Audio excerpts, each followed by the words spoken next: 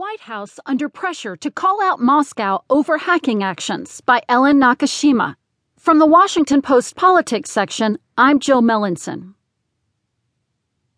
There is a debate within the Obama administration over whether to publicly blame Russia for the hack of the Democratic National Committee or to wait for the FBI to complete its investigation, a delay that has frustrated some lawmakers and national security officials.